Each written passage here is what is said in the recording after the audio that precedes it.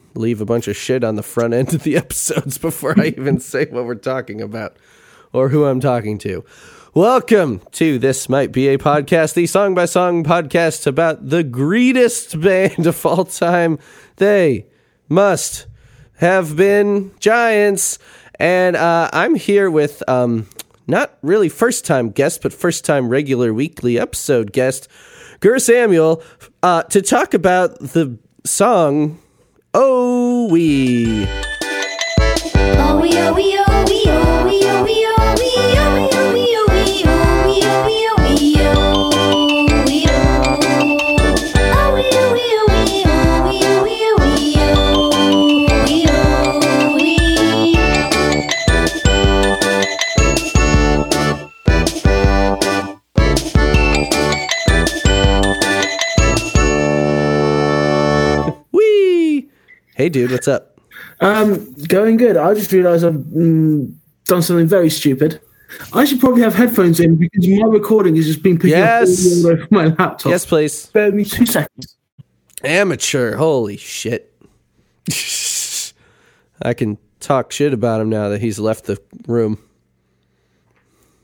Oh, wait, he's coming back. Everybody quiet, he's coming back. Would you believe I actually used to have a podcast? I should know this. Yeah, about headphones, yeah. Yeah. It's been a while. What can I say? Right. So, yeah, what was so you used to have a podcast. What was that?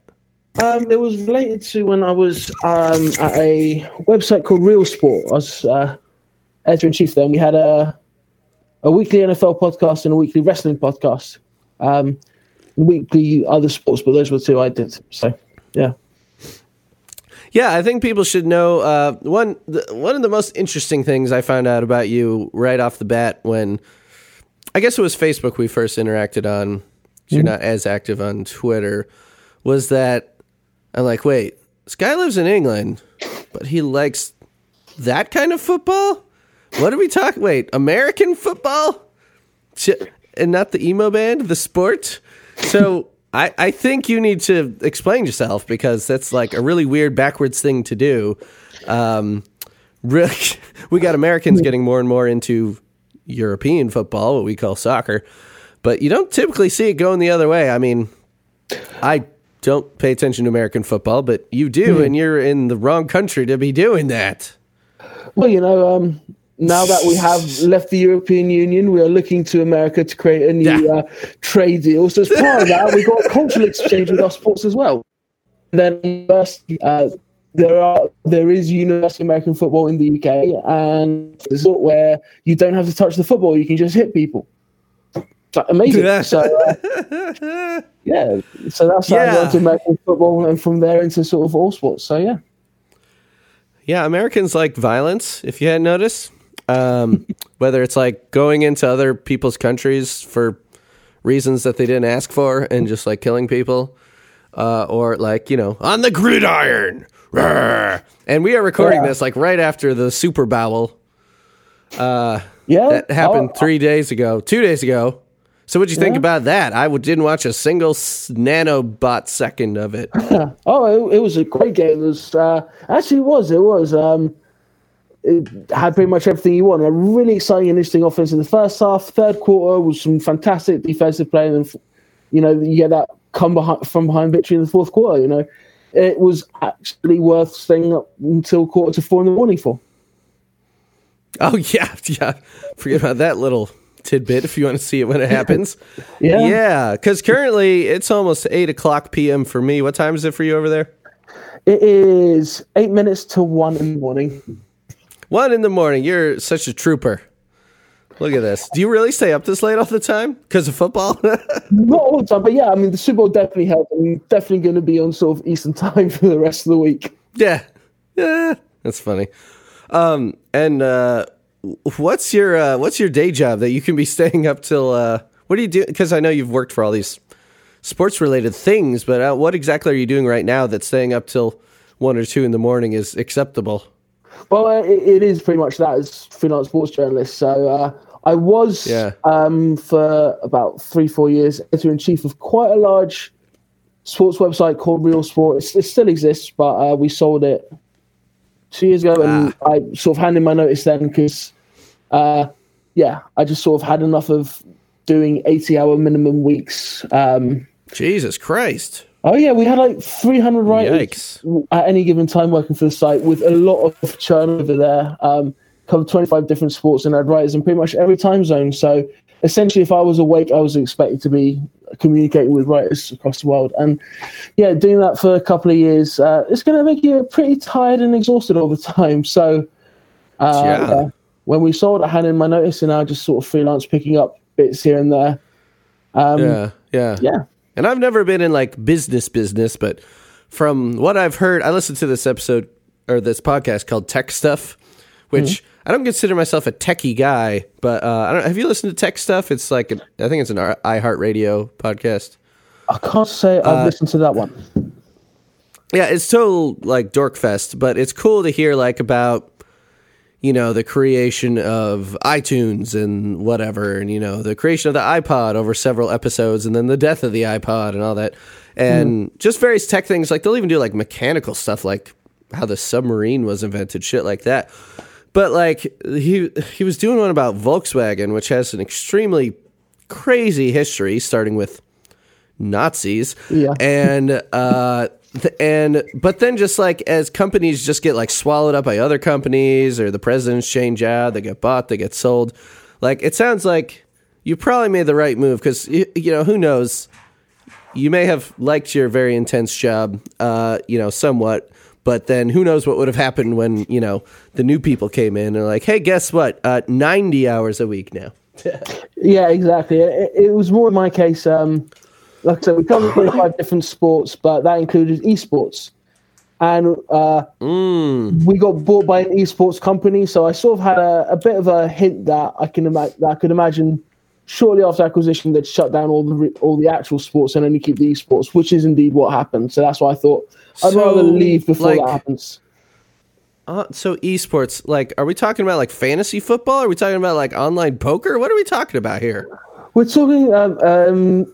There's probably a little bit of online poker, but it's a mixture of things like FIFA and Madden and NBA 2K, but also League of Legends and Counter-Strike, and people who competitively game. I see. Okay. Yeah. So games that aren't even sports games, but are just video games. That could really like spiral out of control quickly. Yeah. Absolutely. Like, where do you draw the line at what you're covering? Yeah. Exactly that. So that's Crazy. why between that and the fact that I like actual sports and not just watching other people play video games, which, you know, I'm not I'm not knocking those people who are into it. It's just not really what I want to have my entire reputation throughout the journalist world known as. So that's why I sort of left when we got acquired. So yeah, it's a weird thing. It just makes me feel old. I'm like, wait, I grew up loving video games, but when my friend was playing a one-player game, I was like, fucking die already so I can play. I was like, go, man, go. I mean, maybe a little bit, but secretly I was like, die. I want to play. I didn't necessarily mind watching, you know, like my older cousins or whatever play one-player games, because it's like you're sort of following on the story. But when it's literally just like two teams just like kill each other, now go again, there's like no story to follow along with. It's literally just watching other people. Like I say, I know there's a market for it, because I'm on the train and I'll see, like, you know, some Generation Z kid, which I know even as a millennial, it feels weird having sort of a young age group to now look down on. But, you know, they get on the train and they're watching like, you know, some massive video game competition going on in some place in America or Korea or somewhere. And I'm like, well, you know, I guess this is what the kids are into, but it certainly wasn't sport in my day. Yeah, this isn't a real sport. I'm a really good bowler. Like, I even had like a small bowling scholarship. And you got people that are like, well, that's not a sport. Like, there's a fucking ball that you are hurling at things. Yeah. How is that not a sport? Yeah, it's like I threatened to kill them. Well, I suppose you can do a bit of damage with those with a 10-pound ball, right? I suppose 16-pound ball, baby. 16-pound ball. There you go. I can't remember what weight I used to bowl with, but it was the blue one. 16 is the maximum allowed in league play, so that's what I used, because I'm such a burly man. No, evidently, it's all about like momentum. It has nothing to do with how strong you are. Yeah, that's weird. I can see with the gaming, Twitch and whatever the fuck. I could see the appeal of like, I have some friends who like speed run classic games. Mm-hmm. You know, because it kind of takes me back to my friend in elementary school who was so good at the original Mario. And this is, you know, like actual NES Mario, late 80s. And we would go home, like in elementary school, we lived close enough. We could go home on our lunch, which was like 45 minutes or something. And we could eat, and he would beat the whole game in like 6 minutes. And then we'd go back to school. Wow. And it was like, it was so impressive because I was pretty decent at it too. But he was basically doing a speed run. You know, he'd take every warp he could, every weird trick, And like it was pretty impressive. And that's what people are doing now and like making a living off of it. It's really weird. Yeah. But then again, I'm fucking podcasting and I'm starting to make some money, which is really weird. It's a bright new future. It's a brand new decade, 2020. What can't we monetize? Yeah, right. Yeah. I wouldn't say it's a bright new future when currently we've still got Trump in the White House, and I'm kind of worried about next November, and you guys got all your shit going on too. Yeah, I'm trying to be optimistic because what other option do we have? Yeah.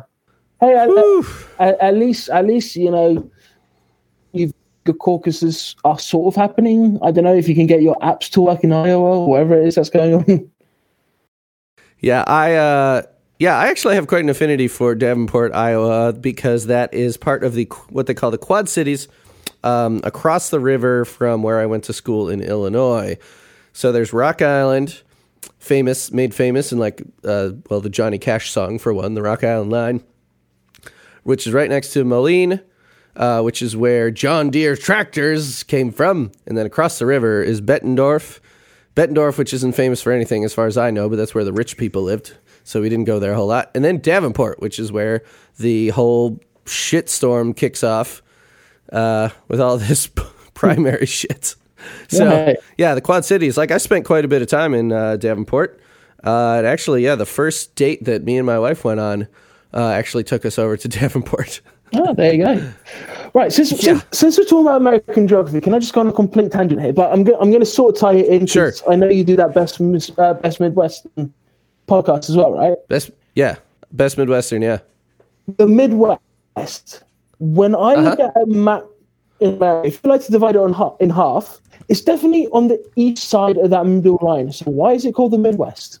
The Midwest is on the east of that halfway point. Okay, well, if you're looking, so for us, the Mississippi River is the dividing line between the east and the west, even though it's like a third of the country is to the east and 2/3 are to the west. Exactly. Okay, so it's all about the Mississippi, right? So there is debate. Like when we started this podcast 5 years ago, I think it's 5 years ago, and we put out like 2 or 3 episodes a year, especially now that I'm doing this. There is some debate over a couple of states like Kentucky, whether that is Midwest.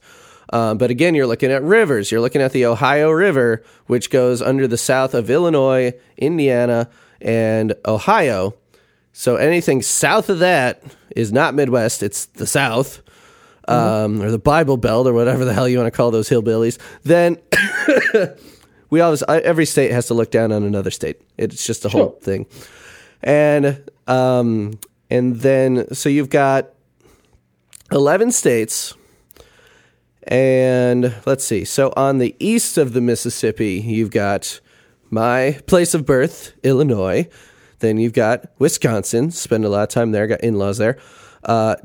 You've got Michigan. I've spent a lot of time in Detroit playing shows, going to the Motown Hitsville recording studio several times. Then you got Indiana, where I am now, and Ohio, where my co-host is now residing in Cleveland. So you got 1, 2, 3, 4, 5 on that side. And then on the other side of the Mississippi, you've got up north, you got Minnesota, then you got North Dakota, South Dakota, all these more rectangular shaped states when they stopped caring as much about rivers. Yeah. And then Nebraska, Kansas, Missouri, and then right in the middle there is Iowa. So you got 5 on one. Well, let's see, 1, 2, 3, 4, 5, 2, 3, 4, 5, 6, 7, and then 7 on the other side. What did I just wait? Yeah. So then there's debate if there's 11 or if there's 12 states. What did I just mess up there? Do I not even know where the Midwest is? Anyway. Does that make more sense? So it's not strictly the middle of the country. It's like using the Mississippi River, the mighty Mississippi, as the center, even though it's either it's side really of the not. Mississippi is the Midwest. No, it's the states directly surrounding the Mississippi River, but not the southern ones. not Mississippi or Louisiana or Arkansas. Okay. Those are the South. I don't know. If you look at a map, you got the So it's the northernmost states that are clustered around the Mississippi. Okay, I don't know. That makes more of an explanation than anything else I've heard. So, okay, cool. Okay. Thank you. All Thank right. you for Yeah. satisfying my curiosity on that. Yeah, I remember when, podcasting was such a weird kind of untapped frontier when I started, not Best Midwestern, but prior to that, I had a previous Midwest podcast just with a different co-host, so we rebranded to become Best Midwestern. The original one was with my friend Greg Moore. We were called Two Gregs, One Podcast, which is a dated reference that only people like us or older would understand. And that was a Midwestern podcast. And I remember when we started that, let me see, what year was that? Because I keep telling people what year I started podcasting, and I need to verify it, actually. So let's go over to Punk News here. Okay, Two Gregs, One Podcast. And we only lasted 22 episodes because I was a fresh podcaster, and it took a lot longer to edit. Like these days, I'm like, hey-ya, choppy, and I get out, I can see a sneeze coming from like a mile away, and it's like cut it out before it even gets there, like without even stopping play. Like it's just playing, and I'm like, snip. I'm like, oh, there's a breath, there's a lip smack. Like I can edit so fast now. So Two Gregs, One Podcast started. So I started writing reviews for them in 2002, but it obviously was much later for podcasting. Two Gregs, One. Come on. Here we go. Oh, 2012. I was right. March 2nd, 2012, we put out our first episode. So I've been podcasting for, actually, by the time this comes out, 8 years, exactly, pretty much. And that's a pretty long time. And in 2012, podcasting was a lot different than it is now. When we started that, so the weekly Punk News podcast had been already going for a couple years, and it's still going and still puts out an episode every week. They're up to must be getting close to 500 episodes. When we started this, our managing editor, who was also kind of running the tech end of the podcast, RSS feed and all that, he's like, I don't know, Midwestern, isn't that like too specific, too niche? And we're like, dude, it's 11 states. It's like millions of people. I mean, Chicago alone, Chicago, Cleveland, Detroit, St. Louis, Minneapolis. He's like, yeah, okay, go for it. So we started the thing, and, it was very slow picking up, and not everyone listened to podcasts or even knew what the fuck a podcast was. 8 years is really a long time ago. And so we made about 22 episodes in 2 years. I moved up here, which made it harder. But then me and my friend Scott, who went to college together on the mighty Mississippi, he moved to Cleveland because he worked for Alternative Press magazine out there.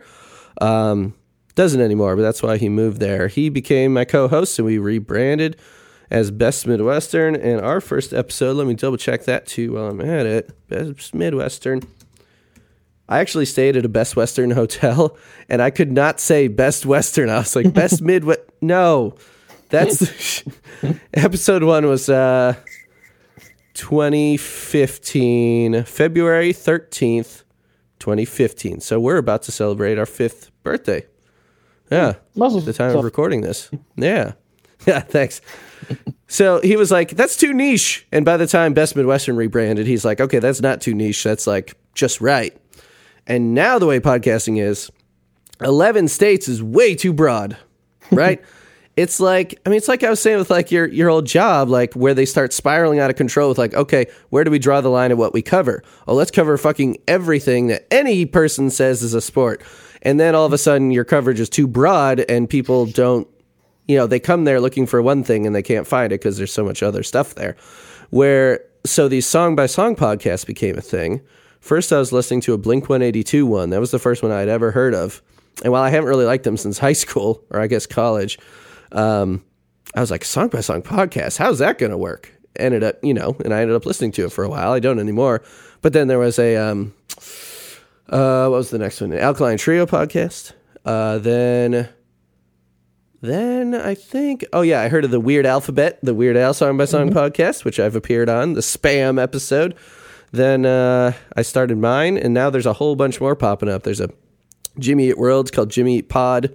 There's a Reliant K Song by Song podcast run by Daniel O'Leary, who's a big They Might Be Giants fan. He actually runs the He runs the TMBG memes Instagram, and TM meme BG. I think it's different on Instagram. You know what I'm talking about. Daniel, the Sadie Hawkins pod is the Reliant K podcast he hosts with his wife, which is a song by song podcast as well. So they're just everywhere. And apparently, I was right. The world needed a song by song podcast about They Might Be Giants, because this thing's really rolling along, and now I've got fucking t-shirts, and I'm sending one to you because you've been a very loyal supporter of the pod, and now you're finally on an episode. So I should stop talking because you're the guest. Let's what should we talk about next? Your fandom? Yeah, sure. Because you were on the Mink Car episodes, but we just kind of like got right down to business because that was Patreon stuff, right? Yeah, and it was 2 hours 45 minutes without any delving into that. So yeah, it's just too many songs. I cut it into part 1 and part 2. So we're talking about a 48-second song. So I think there's a little time to stretch out and tell us your story of how you got into They Might Be Giants. First thing is maybe almost a bit of an admission is that I never really got properly into They Might Be Giants until probably about 2015 or so. So I'm actually a relatively recent new super fan. But it's like once I got into them, I got into them.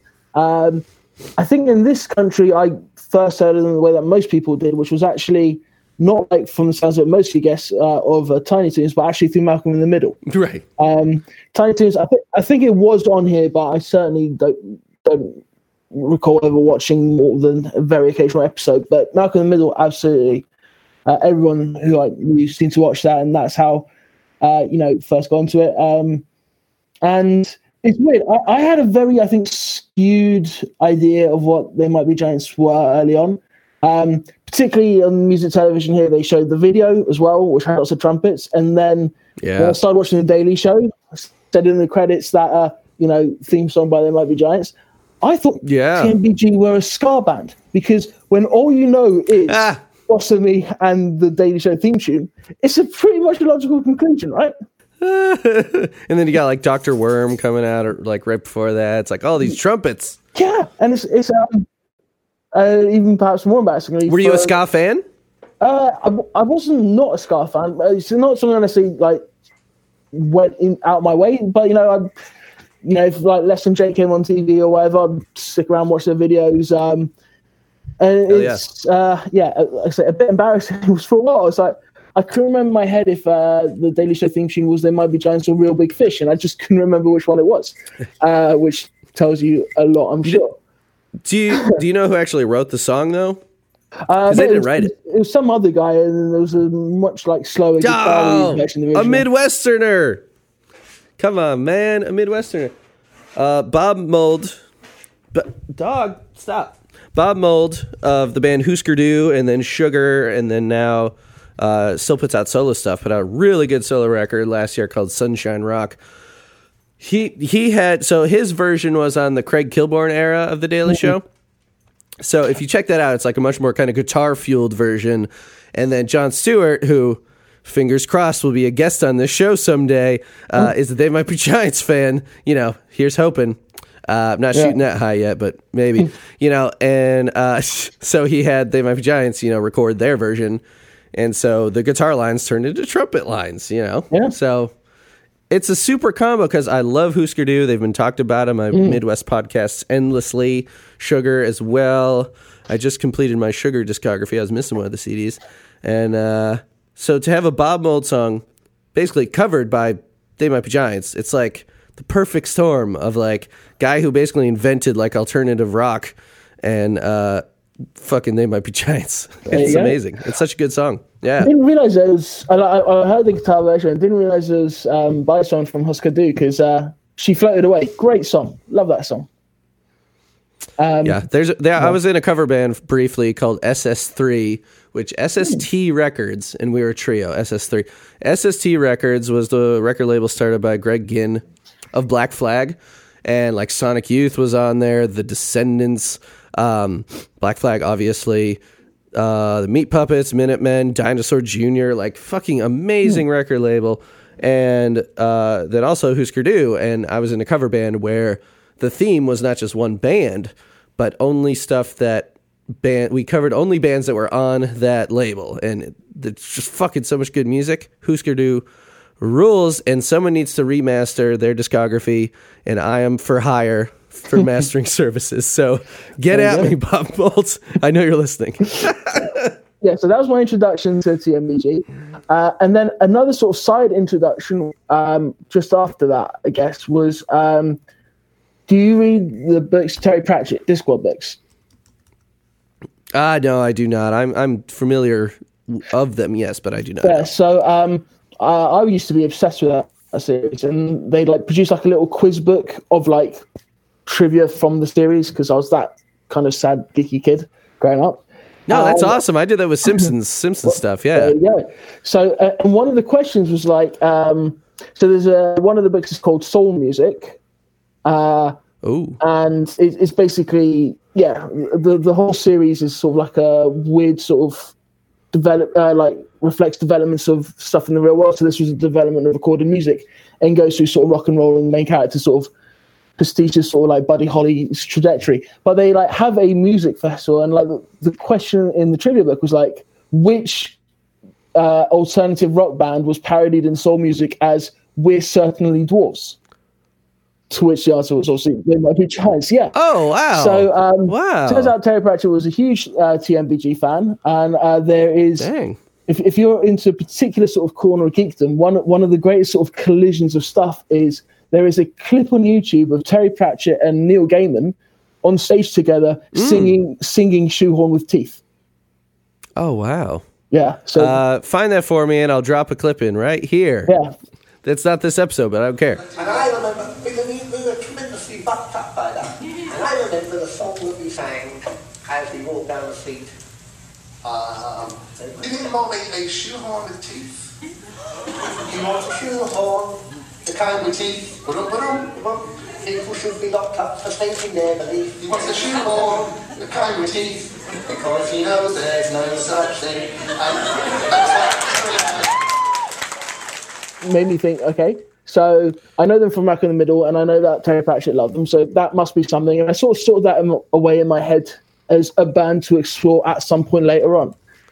Fast forward probably about 7 or 8 years, and I was on Twitter, and I wouldn't be able to tell you who, but someone on my timeline was just talking about music, and they basically posted a link to YouTube, the video for Anna Ang, and I just never really thought I had heard a song like that, with this weird angular sort of verse turning into this amazing chorus. And I just was fascinated with it from the beginning. And basically that's where it all started. That was the song which really got me to They Might Be Giants. And so you're like, they're not a ska band. Yeah, exactly. No, it was my sort of everything I knew about them was so framed by the music video for Boss of Me. I assumed Flans was the lead singer on every song. Yeah. So it's simply wild to sort of learn that. No, they both sing. Or the fact that there was only 2 of them when it looked like they were, always a full band. So it's like, I then, because it was a YouTube link, it threw all these other song suggestions on the side, and I sort of got through everything, including eventually to those Tiny Toons videos. And then I'm like, right, and I just listened to a bunch of stuff from across all different eras as well. Because I just was literally whatever YouTube was throwing up next as a suggestion. Right. And then so I look at Wikipedia, see that Flood's their biggest album, so I'm like, right, so that's the one I'll listen to. And then listen to Flood. I couldn't get Whistling in the Dark out of my head for like a week after, and it just sort of went from there. Worked my way not methodically but just randomly across the discography based on just whatever I sort of got a gut feeling of, and here I am. Yeah. So that's where you're talking like 2015 is when that really started jumping around the discography, when that was happening? I think so. I think it was between Glean and Phone Power. So. Sure. Yeah. Okay. Yeah. It's, I can't even imagine coming into this band at this point, or even 5 years ago, because there's so much fucking material. I mean, like anyone who listens to the podcast regularly knows that I came into the band between Apollo and John Henry. So Apollo has stuck as like my favorite album, and I don't think will ever be unseated. though Lincoln is a close second. I only had 4 albums. Had been, I mean, 4. That's still a lot of material with how many songs they have on each album. So there were 4 albums already when I got into them. But then there was also like the Miscellaneous T stuff, which I didn't hear until the They compilation came out. I never got Miscellaneous T as like its own entity. But so that's still like a lot of material for most bands. But for They Might Be Giants, it's like a drop in the bucket at this point. You know, I mean, at that point they had what, like 125 songs tops. I mean, come on, guys. Now they have, 700, 800. It's being debated. It was actually being debated on a Facebook post recently. I saw that on Miss Korea. I think you probably doubled the length of your podcast when they pointed out that there's a whole other category page on the wiki. Yeah, I'm fucked, man. I'm so fucked. I was just thinking when you said, that the Punk News podcast is like up to 500, I'm like, yeah, that's probably like a third of what you're going to end up with by the end. Yeah, I mean, what other bands can you think of? And I can't remember what episode this came up on, but can you think of any bands where they speed up the amount of releases as they get into their, 4th decade? I mean, yeah. Think about it, like them coming, they're in their 3rd decade and they're doing like the 2015, like you came in at a very fruitful time where they're putting out Glean, Y, Foam Power, like all within like 18 months. And then 2018, then just a few years later, they're like, let's do it again. Sure.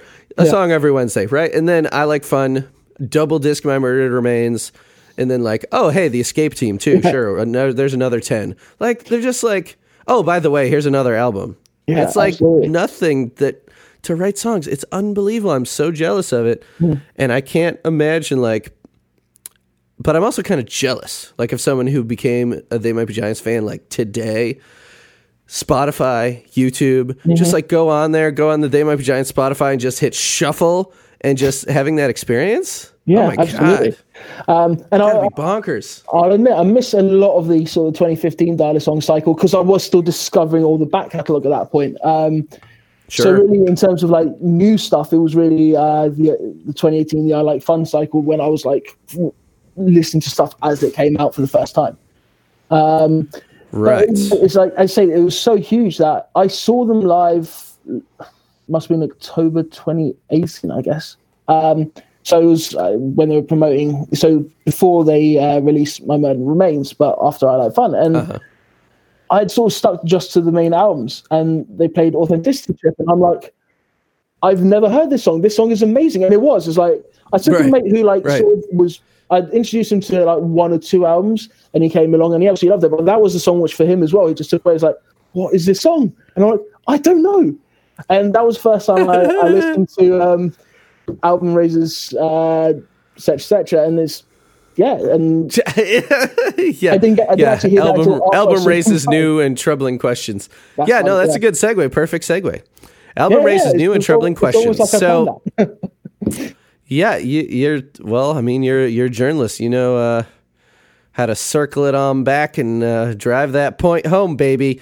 So this song and this compilation came out before you were, as you said, a super fan. You were aware of them in 2011, and this was collected from like Join Us outtakes and some other stuff.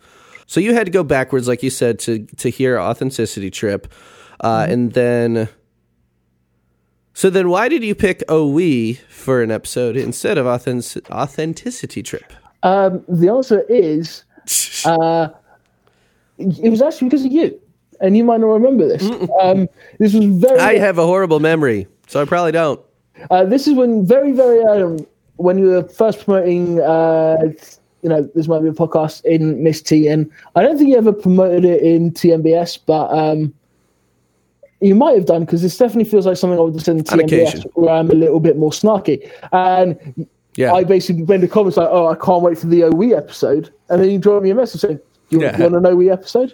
And I'm like, "Sure." But this was when I was... but at the time, I was posting on the Saw because Gore Samuel was blocked from Facebook for posting stuff on children. Yes. So Yeah, I remember this, and you had like a weird, like red frowny face picture. Yeah, because I was pissed off I at Mark remember. Zuckerberg for kicking me off Facebook. So angry face. Yeah, that's weird. Did you know that Dan Hickey got he was put in Facebook jail? Really? For what? I had asked him. He posts very political things, Right. and but they're on the left, so I'm fully supporting them. But I had asked him. The episode with him came out, the Rest a While episode, and I was like, "Hey, did you post about it yet?" He's like, "Oh, I'm going to, but I got put in Facebook jail for one of my posts." I'm like, Nice. Dan Hickey, you scallywag, you scamp. So, but then he posted about it. So, yes, I was just like, why hasn't he posted about it, Dan? Come on, man. Can I just Did you say like that episode? Yeah, I did. Can I just say about that episode? Listening to Yeah. you, sort of remembering just how great an EP that is. I'm sorry, it's definitely the third best release that the Mojo Giants have put out. Yeah. Was that where you had ranked it when we did the Mint Car stuff? We were talking about that? I don't think it was. It was. I put it on like a random thing on Facebook. I just randomly put out, "Here's my top 10 TMBG releases," and you were very Right. angry that Apollo 18 didn't make my top 10. I'm furious. In fact, I'm hanging up on you right now. Yeah, it is a great EP, and I just finally ordered a hard copy of it for myself. Nice. After that episode, I'm like, holy shit. I'm like, based on this song alone, I mean, Working Undercover for the Band is a great song. But like back in the day, I was like, I already own that song. I'm not, CDs were more expensive. They were harder to get, especially if it was like a weird EP, when that originally came out. Just never got it. I heard the songs here and there, but I went on Discogs. I'm like, I'm fucking buying that. And guess what else I just finally bought a hard copy of? What's that? Album Raises New and Troubling Questions. There you go. I'd only been streaming it. I'm like, I need a CD copy. Apparently, because also Idlewild is misspelled on the spine. Ah, nice. I think that They right. misspelled their own record label, which is hilarious. Sure, I guess that'll happen when you take that DIY punk aesthetic that far. You sort of lose out on quality control. Yeah, right. Yeah, it says instead of IDLE, it's IDEL, Idlewild. Easily done. English is a dumb language anyway, so I mean, it could go either way. I love this. Just looking at, because the song is so short, I was like, what are we going to talk about? But obviously, we're 45 minutes in. There's been no problem. Yeah. So trivia about the album, or, the collection, I guess as you call it. At a concert in 2016, Flansburgh described the album as, quote, beloved by the front row, ignored by everyone else, including the band. So I'm just picturing like John Eulis up there and like Mike Buffington, they're like up against the stage, just like, oh, we. And the band's like, no. Wow. Fair. Yeah. So the album title, I hadn't heard this. The album title alludes to a story told by Malcolm Gladwell in 2005 in the Moths storytelling series, later broadcast on This American Life episode called Tough Room. Gladwell recounted that when these guys pull references from everywhere. Gladwell recounted that when he worked as a reporter at the Washington Post, he and a fellow reporter held a contest to see who could most often insert the phrase raises new and troubling questions into their Washington Post stories. Over the course of a month. And, but then he later admitted that wasn't really true. They didn't really do that. But that is a funny story nonetheless. Yeah. Yeah, I'm disappointed Said it that's was not true. a tall tale. I know. Yeah. Maybe I should take over and try to see how many times I can say something raises new and troubling questions in the podcast. Nice. Okay. All right. So, OE. Yes. You want to talk about OE? I suppose we probably should since we're here. Actually, before we do, So- just to stretch yeah. out even longer, I want Go, boy. to posit this theory to you. Album Raises New and Troubling Questions was sort of what's the word? It suffered from the fact of being released when it was, because I reckon Okay. if TMBG were doing the more sort of 3 album song cycles in the way they did 2015, 2018, it would have been considered a full album. Yeah. I was thinking about this. Yeah. No, keep going. You got more to that point? Because I think I agree with you. No, that's well, if you agree, then I can say I rest my case. But yeah. The funniest thing about when we went head to head on the Mint Car debate episode, how I recruited my friend Steve, who likes They Might Be Giants a lot, but mostly because he's a lawyer. That lawyer talk comes in handy. So I agree with that point, that if this is as much an album as Phone Power or My Murdered Remains is. Mm-hmm. If you look at the track list, especially on Phone Power, there's covers. There's Bills, right? Mm-hmm. There's fucking Chumbawamba. There's the AV Club thing. There's alternate versions. There's Black Ops, rock version or whatever the heck that is. Well, the Chumbawamba is on this one. Oh wait, that's on this one. Okay, hold on, I'm getting them confused. But Bills. But it's got those alternative versions. Same with My Murder Remains with Tesla 2468. Yeah. So to me, something like having the You Probably Get That Lot remix, it would fit in with any of those. So yeah. Yeah. Or the Electronic Istanbul. Yeah. Right. Yeah, exactly. So. Yeah, I mean, honestly, like they could have taken. Hell, go back further. Miscellaneous Tea could have been a proper album too. Oh yeah. Because they just produce so many songs, and their B-sides are still really good. I mean, there's funny little songs like "Oh We," but I mean, for They Might Be Giants fans, like we consider, "Please Pass the Milk, Please" to be a song. Yeah. So of course, "Oh We," a 48-second song. Of course, that's a full song. It's not a joke. It's an actual song. Yeah. So their B-sides, they're. This is basically an album. I mean, even if you peeled off the Other Thing brass band stuff and just kept that as its own thing, maybe cut off the Cloisonne Live to get rid of the live thing, just have tracks 1 to 15. So cut off the last 4, cut off Cloisonne. You'd still have 15 solid tracks of, 2 things where there's one remix, one new version of their own song. Well, I guess Istanbul is a cover too, but a cover of a cover. Yeah. But then the rest is all new stuff. Yeah. I mean, at that point, I guess they were looking at it. Yeah, I guess they were looking at it in the Miscellaneous Tea lens, where they're like, well, these hit the chopping room floor when we made Join Us. Which is kind of how Miss T was. Pink Album, Lincoln. These songs didn't quite make it. They're B-sides. We put them on a collection. We don't call it an album. Right? Yeah. But then Phone Power comes along. That's a collection. Yeah, absolutely. We need to decide either this, Phone Power, and My Murdered Remains are all not albums in our collections, or all 3 are albums. Okay. Gotta take a stand. Yeah. So where do you rank Cast Your Pod to the Wind and that? Just to make it even more complicated. Oh my God. I think that's an album as well. That is so good. God, how did I not even bring that up yet? I love The Else and everything from that era. That is... Cast Your Pod to the Wind is so good. Like, it's maybe a little top-loaded. Like, the first 5 tracks are, like, competing with some of the best album cuts, in my opinion. I mean, I'm Your Boyfriend Now. That is just, like, solid Linnell wheelhouse. Like, just knock it out of the park, Linnell.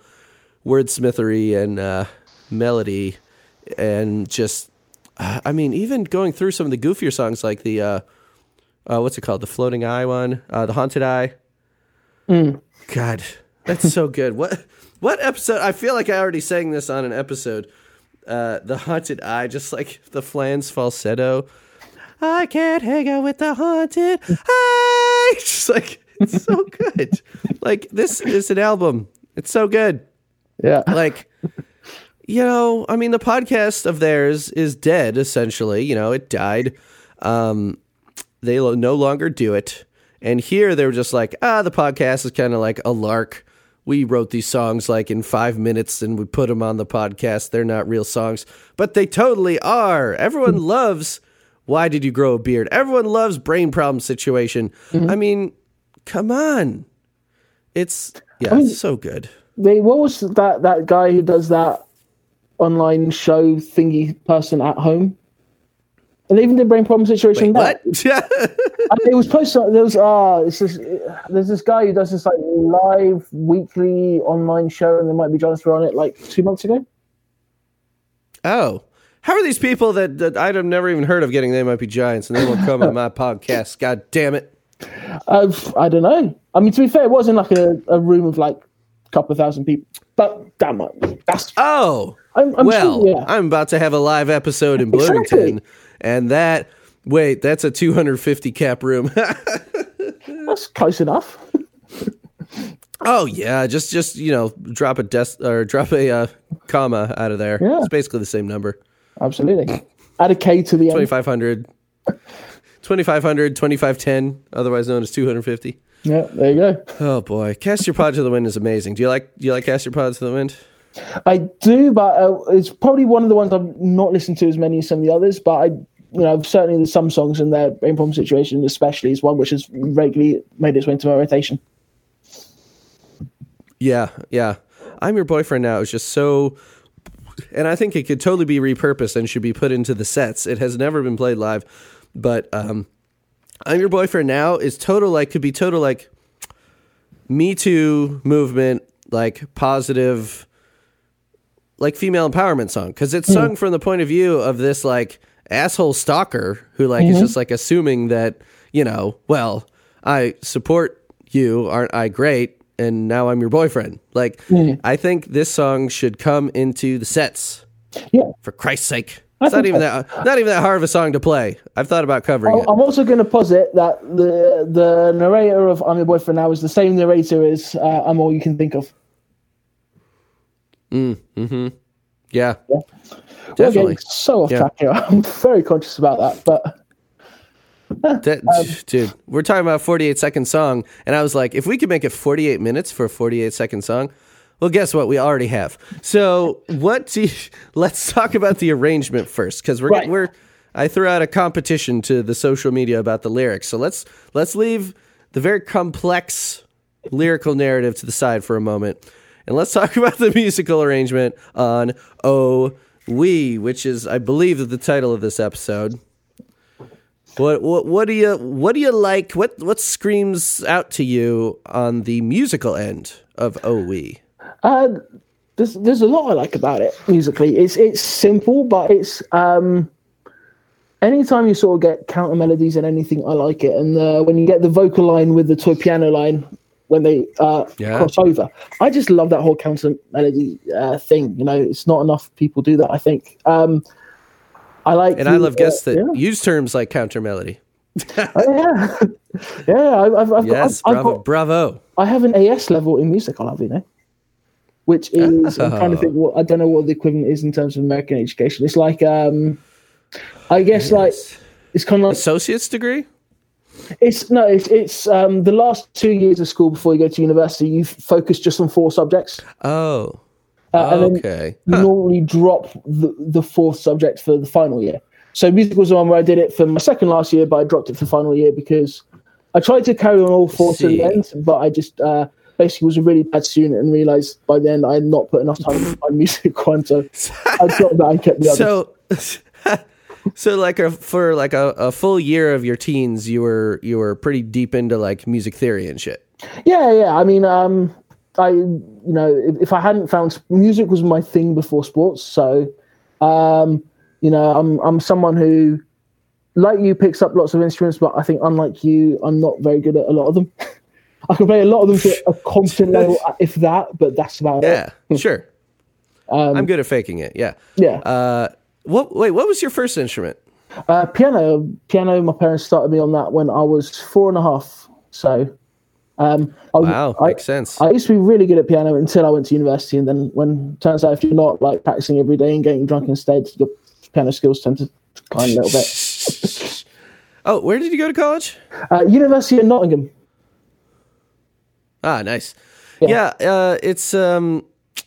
It's kind of like it's not like riding a bicycle, honestly. The like basics you don't forget, you don't forget like, oh, your hand position and oh, your, whatever. But like the technical side, you do get rusty. I mean, it's more the, if you're going to use a old adage, the, you don't use it, you lose it.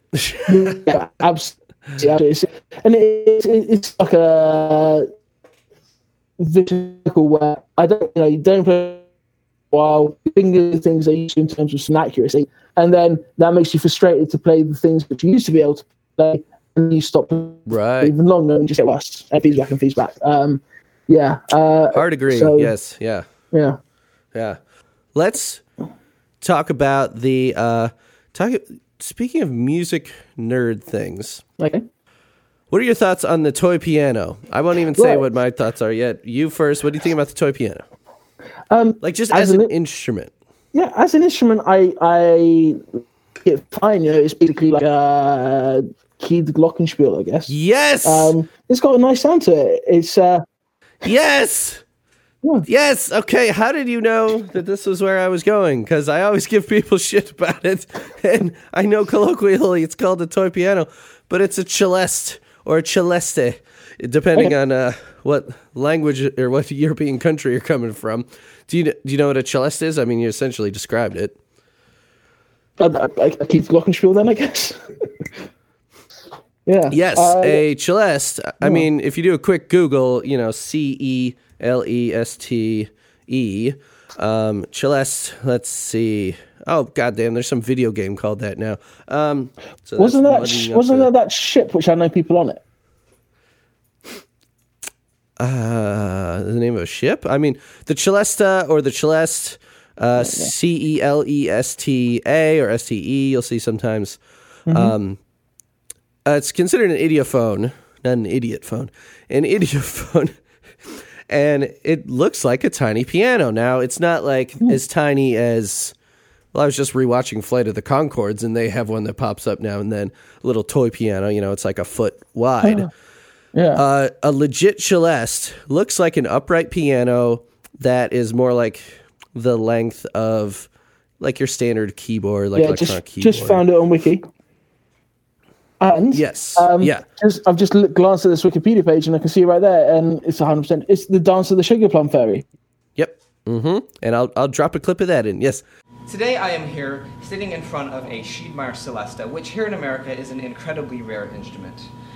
So I figured that since I have the very rare opportunity to play this awesome instrument, I figured I would play arguably the most famous piece that was ever written for Celesta, which is Tchaikovsky's Dance of the Sugar Plum Fairy, which is from the Nutcracker Suite.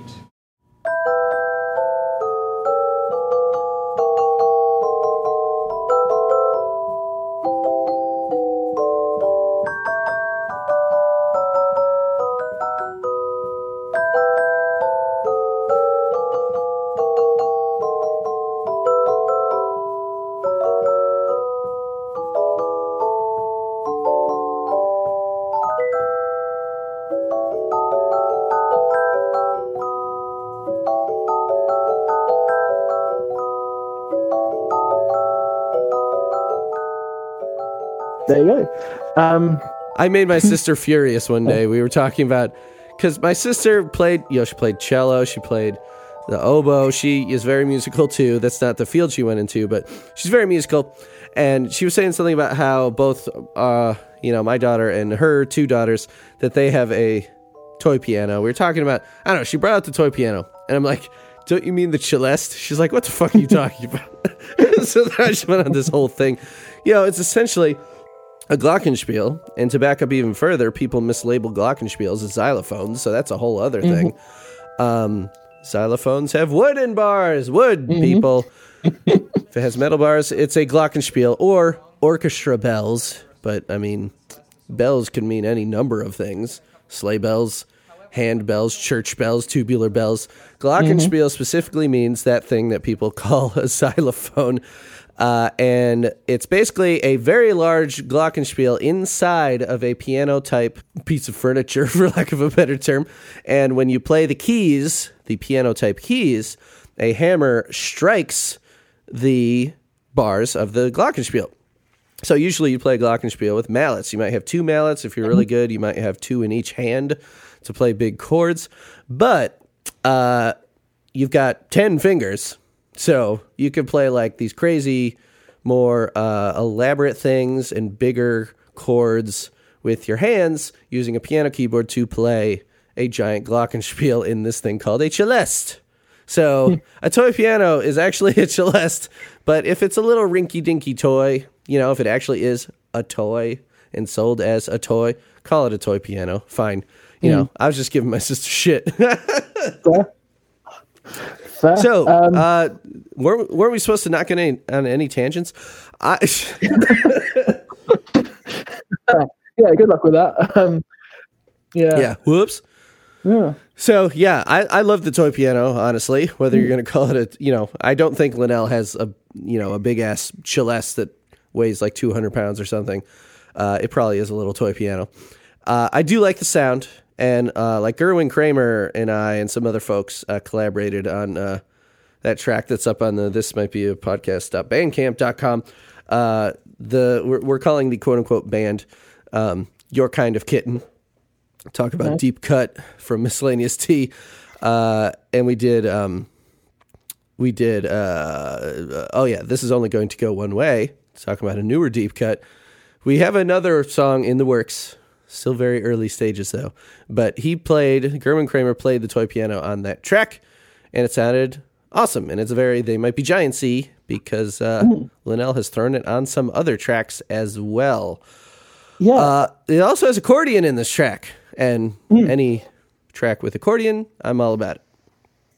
Very prominent. And one of the things I really like about this song, arrangement-wise, is, let's be honest. In some ways, it's a bit of a childlike song. It just is, and in a good way. In a good way, I like this song very much. But one of the things I like about it, which sort of like a young person's guide to the orchestra, it introduces each instrument on its own. You don't have more than one instrument or element coming in at the same time.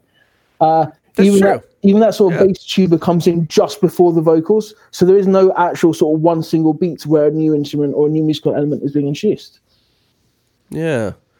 Oh, good catch there. Yeah. Yeah, apparently that tuba is a tuba sample. There's no tuba listed on the credits. Well, as recalled by John Flansburgh, is what the trivia says, that he seems to remember that it was just a tuba sample. So that seems to make sense. Doesn't sound like a human playing a tuba, at least not to me. So John Linnell does everything on this track. Flansburgh's not even on it, but he was there. He knew that it was a tuba sample. Maybe he found the sample that they then used on a MIDI keyboard or something. I don't know.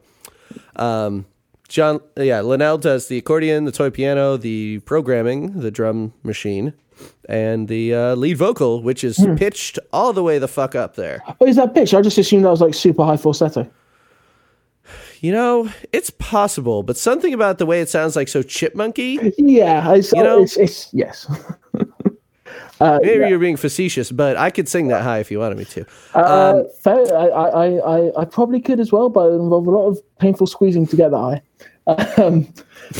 Painful squeezing. It would require a football to the groin. Exactly.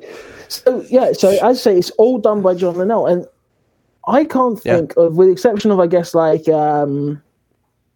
Didn't Kill Me or some of the a cappella songs, any songs where it is just one John and no one else. I know there's a few songs where only one of the Johns are on it, but normally the rest of the band are on it too. And I can't think many other songs where it's literally, especially like in the post-band era, where it's just the one person. Yeah. I believe Your Own Worst Enemy might be like that. I'd have to double check. But yeah, it's rare, and I keep coming across them with this, delving into specific songs so deeply. I'm like, wait a second, Linnell isn't on this song. What the hell? Like weird stuff. But as I've talked about with other people, the way they arrange, and you've had enough musical training to know what makes a good arrangement, and like you said, how it stacks the things that come in. They know what makes a good arrangement. Flansburgh was probably like, well, I could put guitar on it, but, it sounds good like that.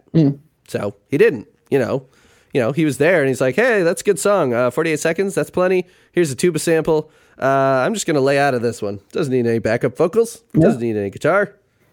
Yeah. I'm checking on Your Own Worst Enemy real quick to see if I'm right about that. I'm probably not going to be right about that. Let's see. Credits. Your Own Worst Enemy. The cello is Garo Yellen. But other than that, it is all John Linnell and there is no Flansburgh. So I was correct. Yeah. But I love that song. It's like recalling back to the duo era.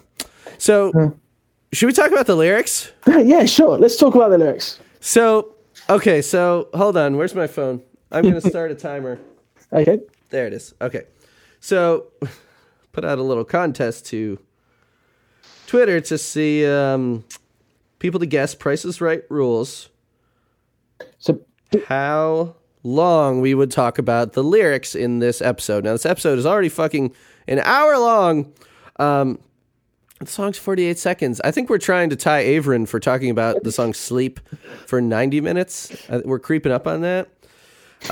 So I'm saying if people were trying to guess how many minutes we'd talk about lyrics. So ready? I'm going to start the timer right now. Okay, 3, 2, 1. Lyrics discussion is beginning now. So what are, you pick the song. What do you make of the lyrics? Sure. So, well, here's the thing. I love fantastic lyrics in music, and I'm not just saying that to be facetious because of the song. I actually do. It's, my favorite musicians growing up were like Leonard Cohen, Cat Stevens, and the only musical artist, which is actually more beloved to me than the Might Be Giants, is Paul Simon, and his lyrics were just absolutely beautiful. So, being such a sort of a lyrical aficionado, in fact, I wrote in sort of really analysing the lyrics of I'll Be Haunting You. I love lyrics and delving into them. So, obviously, Owie is a natural fit for me, Oh, it's just, I don't even know where to begin with this. I just love how, you know what, I had kind of forgotten, like I just said, I just ordered a physical copy of this, and I had kind of forgotten. I'm like, I know this was just like a playful little song, but I could have sworn there was like an actual like verse of words in it. And then I go and listen to it. And what's funny is that there's a YouTube video for the song that Particle Man put up. And it's actually, let's see, how do they have it listed on YouTube? It says, it's labeled as They Might Be Giants, Oh We preview video. So I go looking for the song. I'm like, let me listen to this. It's been a while. Preview video. Oh, this must just be a snippet. Nope, that's the whole song. And I'm like, there are no verses, or it's only a verse, or it's only a chorus. I would say it's only a chorus. And the chorus is, oh-wee, oh-wee, oh-wee. I would disagree. Ridiculous. I'm going to disagree. I think there is a verse in the chorus because the second time round is shorter than the first time round. But that to me suggests a verse one and a chorus one. Yeah. Also, if you look at the guitar tab, the chords change a lot more than I thought they did. To me, it kind of seemed like the song was just kind of cycling around and around. And while the progressions do share some chords, it does a lot in 48 seconds. So on the wiki, it's listed as D major. But yeah, and in D major, all these different things, which is one of the things I like about it. The fact that it's so complex for such a small song, musically speaking. But I think lyrically, it's just because I'm conscious we got some. I shouldn't be talking about the chord progression, right? The lyrics, the OWs. Yeah, absolutely. Well, so two things about that. One, first one is I think it demonstrates basically the voice is an instrument, and it's really stripping that back down where there is no necessary meaning to get from the lyrics. It's just the lyrics exist to showcase the voice's instrument qualities. Yeah. But and this is another thing I talked about with Daryl Till. Sorry, you can continue. No. So, I will then.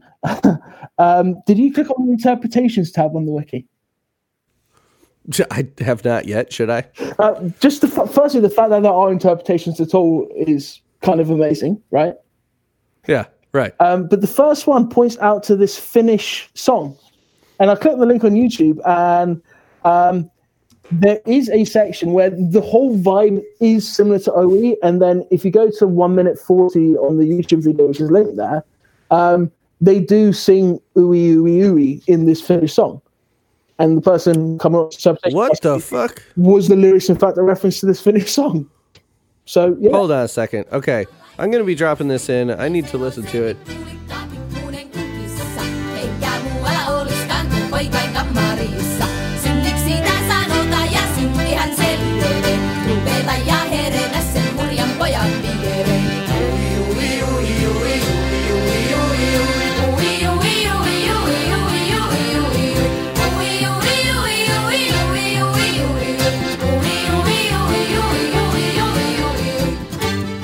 Oh my god. Yeah.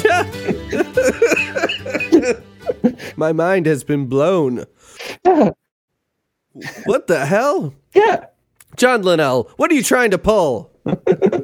He's a Finnish. Wow. He's a Finnish spy secretly converting America to be Finnish allies in their fight against the Russians. Yeah. There you go. Yeah. Well, in that same vein, have you looked at the comments on the YouTube videos? No, I have not.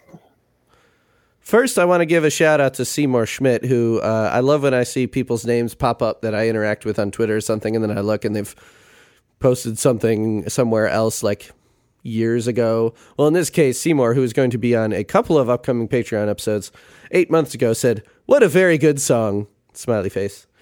And then another person just posted, "Oh we." Another person posted, "Good." And okay, hold on. This is the one that looks like the album art. I was meaning to look at the one that is the time-lapse Linnell footage.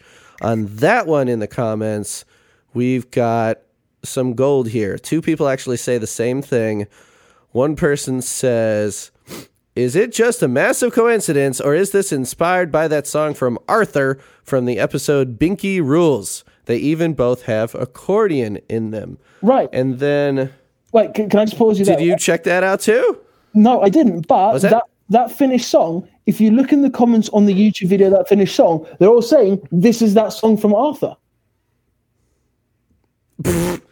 It's a circle. Time is a flat circle. Matthew McConaughey was right. Fuck. Yeah, and then someone else on the video also says, independently of that, where is it? So that was 7 years ago. Jerry Terry said that. Gavin said, "WTF is this song?" What the fuck is this song? And then someone else said, where is it? Yeah, I can see it here. It's reminds me of that one episode of Arthur. Yeah. Pisama dude 8 years ago. Yeah, before Jerry Terry. Reminds me of that one episode of Arthur. So I'm going to try to find that song too. If there's one thing everyone's talking about, it's Binky. Hi! Not that Binky. This Binky. Their song went straight to #1 in 2 hours. For the 47th time today, Binky! And in the Whatever Happened to category, Crazy Bus.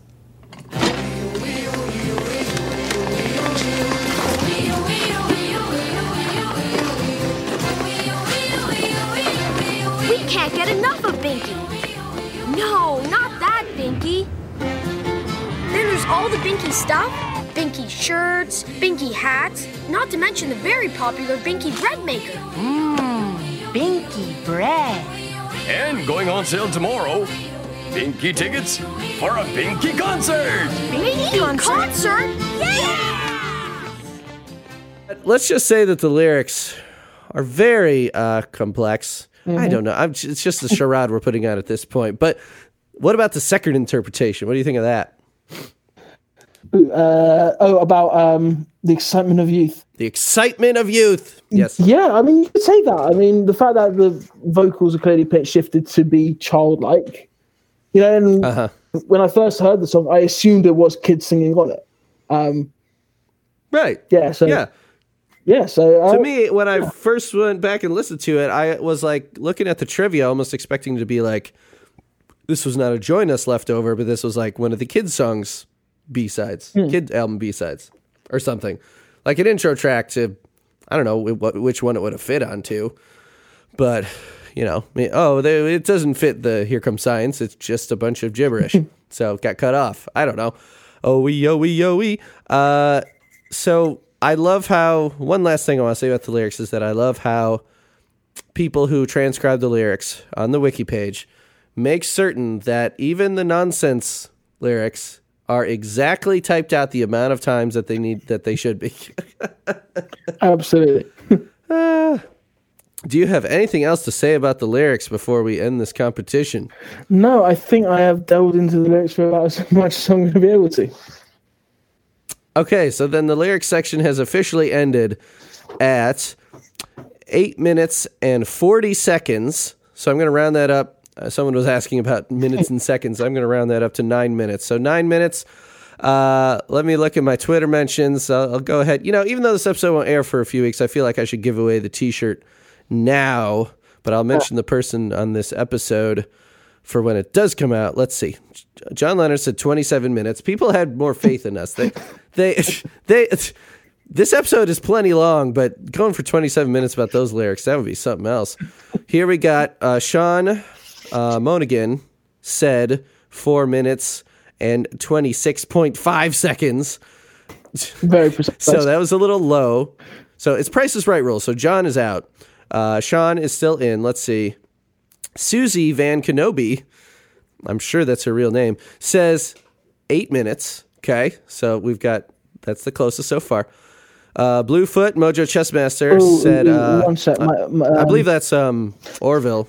Just to let you know, my weird sound recording stopped, so I've just restarted it now. So I got an hour 13. So okay. It might be a little bit missed there, but anyway, carry on. Okay, I'll figure it out. Yeah. So Bluefoot said 4 minutes. Okay, so too low. Belinda from Australia, Belinda Van Helden, who just subscribed to the Patreon. Thank you, Belinda. I love you. She was on the Australia tour episode a year ago. Said 76 minutes. So she's out. Wow. So Seymour, who I just mentioned, was in the comments, said 37 minutes. And then the man with many names chimed in and said, just to give Seymour some friendly competition, I'll bet 36 minutes in true Price is Right fashion to leave Seymour with only 1 minute of error. Then They Might Be Coranda, another Australian fan of the pod, said, was trying to calculate it. 43 words, counting the O's and the We's, I guess. 43 words at maybe 10 seconds each. I'll say 7 minutes and 10 seconds. Wow. Not far off. Very close. Very close. And then 2020 is the 22nd century at Sirius Sanchez said 11 minutes. So that's over.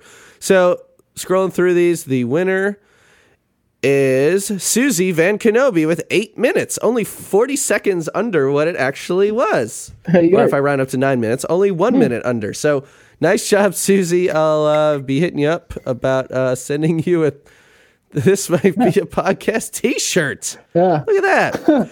So did you say, I didn't find any covers. Did you say you're going to tweet out the results of the competition? I think I just while it's fresh, I'm not going to wait a month and be like, oh yeah, remember that thing? Yeah, because I like that idea of people now going to have to just wait weeks to find out how we managed to go 8 minutes, 40 seconds discussing the lyrics. Yes. So yeah, they won't get to hear it yet. They won't know how we went that long or that short. Some of them thought we'd go way longer. You guys only talked for 8 minutes and 40 seconds. Yeah, so they'll have to wait on that. But Susie, you've won.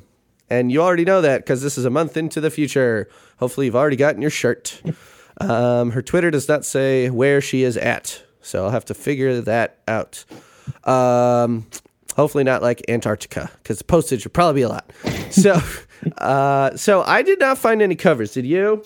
No. Surprisingly, it didn't seem that high on the list of priorities for TMBG songs for people to cover, which shocked me, as I'm sure it shocked you. But look what I've got here, just sitting right next to me. They call this an electric guitar. And since this song has no electric guitar in it, I'm going to attempt a guitar cover live on air. Are you prepared? I am very excited to hear this. Would you like to do a duet and you sing the toy piano part? I can give it a go, depending how well this works with in terms of any lag. It's worth a shot. I think the the delay on the call may screw us in the end. But Yeah. hold on, I need to take my headphones off so I'm gonna fire up my amp. Okay. Well, it's been on standby because I was already planning on bringing this on you. Speaking of Dinosaur Jr., I got my Squier Jazzmaster J Mascis of Dinosaur Jr. signature model. Nice. With the super whammy. Let's see. Okay. Let's see.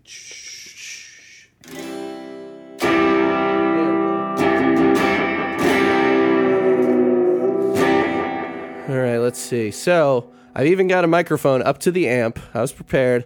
Excellent. Now I've just armed a track for guitar. So I'm recording 2 tracks here live. I've got a mic on the guitar. Let me check that level. Yeah, it looks fine. And then I've got my vocal mic here that I've been talking into the whole time. And I'll probably add some reverb in post just to make it sound not as shitty, because this is going to be bad. Nice. You know how many times I practiced this? How many? Once? Twice? Like half a time. Nice. Perfect. Yeah, it's going to be the only cover, so it's automatically the best one. Yeah. You know? And automatically. I mean, honestly, these chords go quick. And what I discovered is that this song sounds a lot like a Bruce Springsteen or John Mellencamp song when you put the guitar to the rhythm. I can do that. Now, I think I should hit some distortion. Let's see. Let's do...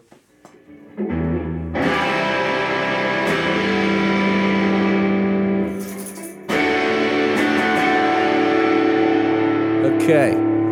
Just a little bit of grit on there. All right.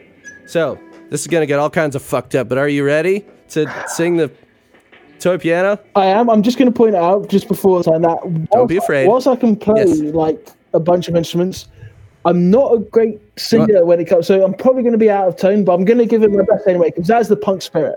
Joe Strummer couldn't sing for shit. And look what he did. Yeah, don't matter, baby. All right, so...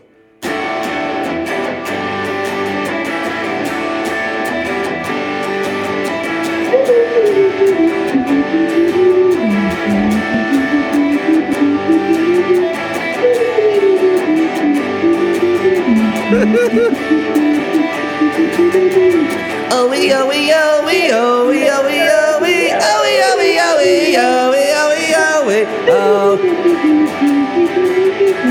oh we oh we oh we oh we oh we oh we oh we oh we oh we oh we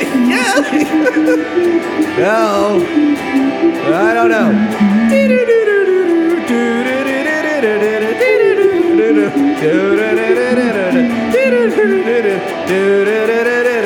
Yeah! R-O-C-K in the USA!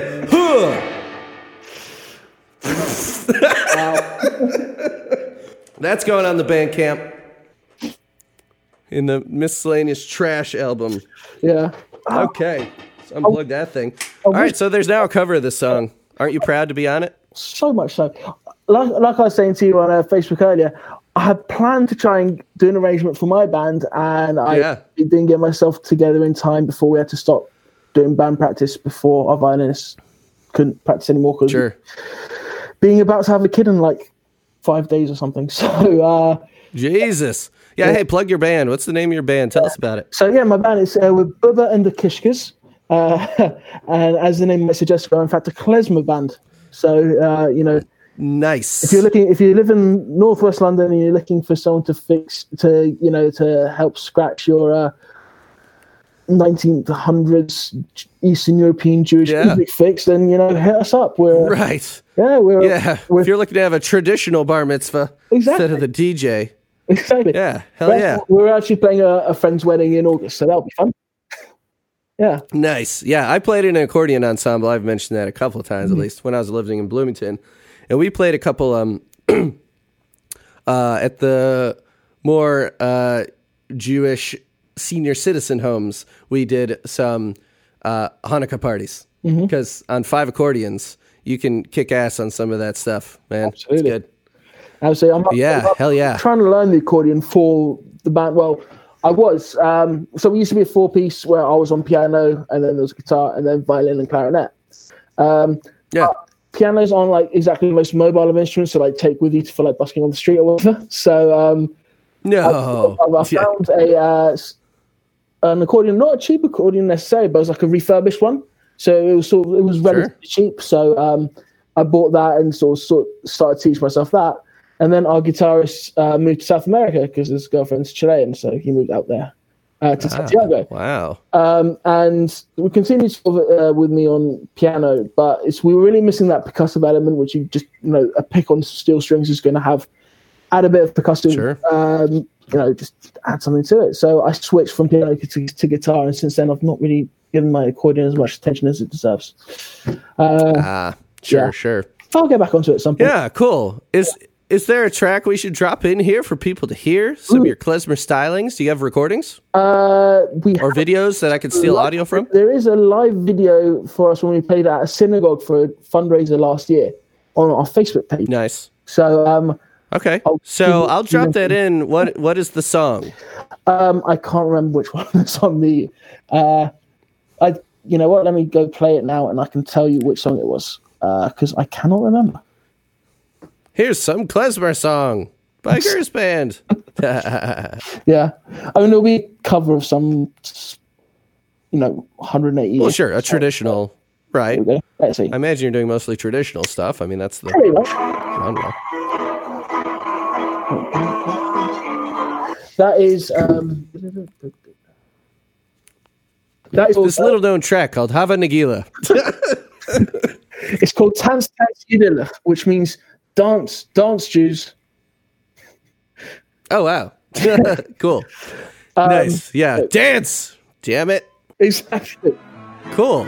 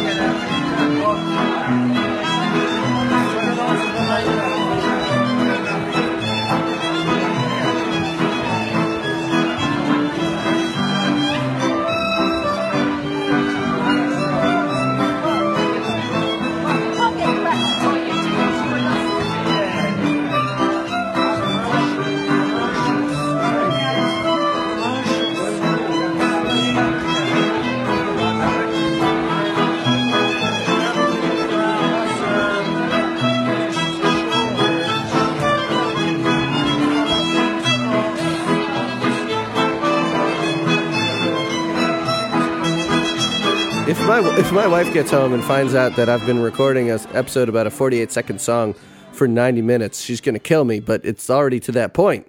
Let's score the song. What do you say? You mentioned the sleep episode, and I'll take my inspiration from scoring for something you said there, which is you said you didn't want to punish the song for being too short. I don't even remember saying that. Oh, yeah, that's a long time ago. There you go. So, the lyrics don't really exist. They're just there to sort of add a voice texture into the song, but it's such a happy song. I can't not listen to it and smile. And it's joyful. It's musically complex. We didn't really get into the theories of the chords, but we're going way too long for that now. But let's just say it has both A minors and A major chords. So it does a lot of stuff in a short time. Yeah. Yeah, so the fact is it's harmonically quite complex. It has that nice layering of the instruments. With everything all together, saying that like 10 for me is Till My Head Falls Off. So I'm going to rank it around, I think, 7.4. Feels about right for me. Okay. Seems fair, yeah. Okay, so my scoring, I mean, like I said, when you picked the song, which was quite a while ago, right, I was like, what is this dude picking this song? This is like, They Might Be Giants shit posting themselves. This is like, hey guys, here's the song. But I guess, just kidding, that was kind of only kind of a song. But like you said, you quoted me on the Sleep episode. I'm not going to punish it for being short. And hell, they've got, someone just brought up the song There off of Nanobots as one they didn't like off Nanobots. There, right between two countries. But yeah, I mean, that's a song. Yeah. Please Pass the Milk, Please is a song. This is 48 seconds. This is downright epic compared to those two. Exactly. So I can't fault it for its short length. But I will also say that I had kind of forgotten about it. I didn't own a hard copy of this version until whenever it arrives in the mail for me from this Discogs person. And to me, when I would stream it, it's kind of just like a funny little intro going into Authenticity Trip, which I can't seem to say, apparently. Authenticity Trip. So it's a nice little kicker. It kicks off the album, to put in some football terms. Really kicks off the album. And but I think it's I wouldn't say it's a throwaway. If it were short and had lyrics that were as good as Sleep, that would be a different story. But this is basically an instrumental track where it's just like the voices is one of the instruments, right? Mm-hmm. So short, instrumental. I'm gonna give it a 5.2. Sorry, OE. Yeah, I like you enough to cover you. I mean, you're still getting a D. It's not an F. Yeah. Well, actually, no, it is an F. Oh. Whoops. Well, because we can't use report card grades. This is music journalism grades. Hey, in British university terms, that's a 2-2. That's second. That's still second class honors. It's better than third class honors. It's better than a fail. Yeah. I didn't give it a 1. I didn't give it a 0.2. I gave it a 5.2. So there you go. Oh, we. So, do you want people to find you on the social medias? Sure.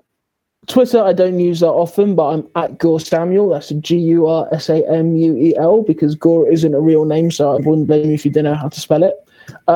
Same handle for Instagram. Isn't a real name. Oh, it's the word. It's the word rug backwards. So what is it? So it's explain. Right. What's your birth name, Mofo? That is my birth name. It is in fact a Hebrew name. Are you for real? It is a Hebrew name. Oh, okay. And it means cub or puppy. Well, does it mean? Yeah, I know. Little guy. Which is great when I end up being 6'3". It's not ironic at all. That is pretty great. It's like calling a little poodle Spike. Yeah, exactly. Right? So, yeah. Nice. Yeah. So on Facebook, you invite people to friend you on there? Sure, absolutely. You'll probably come across me being sarcastic or just generally sort of surreal in they might be shit posting, which is where I mostly hang out. Yeah. I occasionally will be in Miss T, but it's like too earnest there. You've got to be serious about how much you love it. It might be joking. So I'd much rather post the entire track list of albums and just change a word in every title to the word beef instead. Yeah, that was a good one. I remember that one. That was a good one. Yeah. That's more my sort of speed of my fandom. Oh beef? Yeah. Oh beef. Oh, we should have done that instead. Let's wrap this up. This is too long. We should have done that for the cover. I'll dub it in later. Follow me there. You can like my band as well, Bubba and the Kishkas. So yeah, give us a like on Facebook. There you go. Sweet. So thanks so much for finally being on a proper episode. I mean, the Minkar ones are great, and we've got a lot of new Patreon subscribers. 9 new subscribers just in 2020, which we're only a month in. We're in the second month. And those people all go, I hope they make their way through that extra content. They're paying for it. So go listen to the Minkar episode 1 and 2, the great debate about does Minkar rule or suck, and we determined that it does rule. Did we really? That's what the vote came down to. The poll after the episode came down like 5-3 that it was a good album. So now that we have more patrons, they should go and vote. I'll have to open the poll up again. There we go. Oh, I'm down for that. Yeah. All right, man. Thanks again. I'm going to let you go. My wife's coming back from tennis, and she's going to be like, how the fuck are you still talking about that song? Oh, yeah. It's 2:20 in the morning. Jesus Christ, man. I'm so sorry. Sorry, mate. I completely just lost track of time. It's been too much fun. That was its problem. That was fun. Go to bed, young pup. Younger. All right, man. I'll talk to you later. All right. If you'd like to reach This Might Be a Podcast, you can email me, thismightbeapod@gmail. We're on Twitter @thismightbeapod, facebook.com/thismightbeapodcast. I've got thismightbeapodcast.com that I need to update more. I'm always lazy about that. But and you can also leave me voicemails at 224-801-2930. And head to the Patreon if you like, patreon.com/thismightbeapodcast. All right. We will see y'all later.